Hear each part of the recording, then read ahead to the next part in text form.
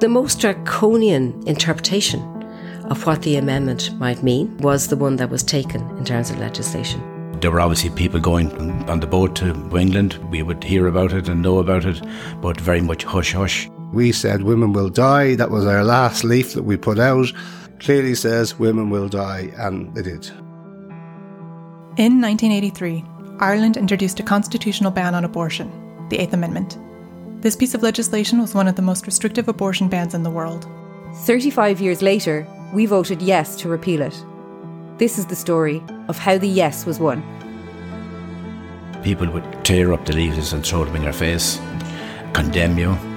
You had the cheek to be knocking on their door with such filth. People weren't sure what the right thing to do was, and therefore half the people didn't vote. It was when people began to say, I'm not in favour of abortion, except, and that was the beginning. The move away from that very abstract kind of notion to a much more realistic and respectful understanding of women's lives and women's experiences and women's dilemmas, I thought was magnificent. Absolutely magnificent. I'm Tara. And I'm Aisling. Our team met in 2018 while canvassing to repeal the Eighth Amendment. Since the campaign, we saw how the story of repeal was framed as a quiet revolution in the media. We disagree, and we're making this podcast to tell the real story of the Eighth Amendment.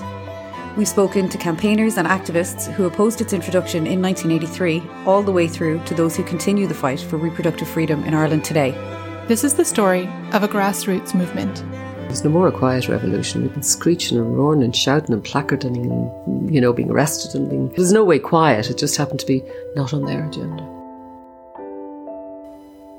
Follow us on Twitter and Instagram at How the Yes Was Won for more updates.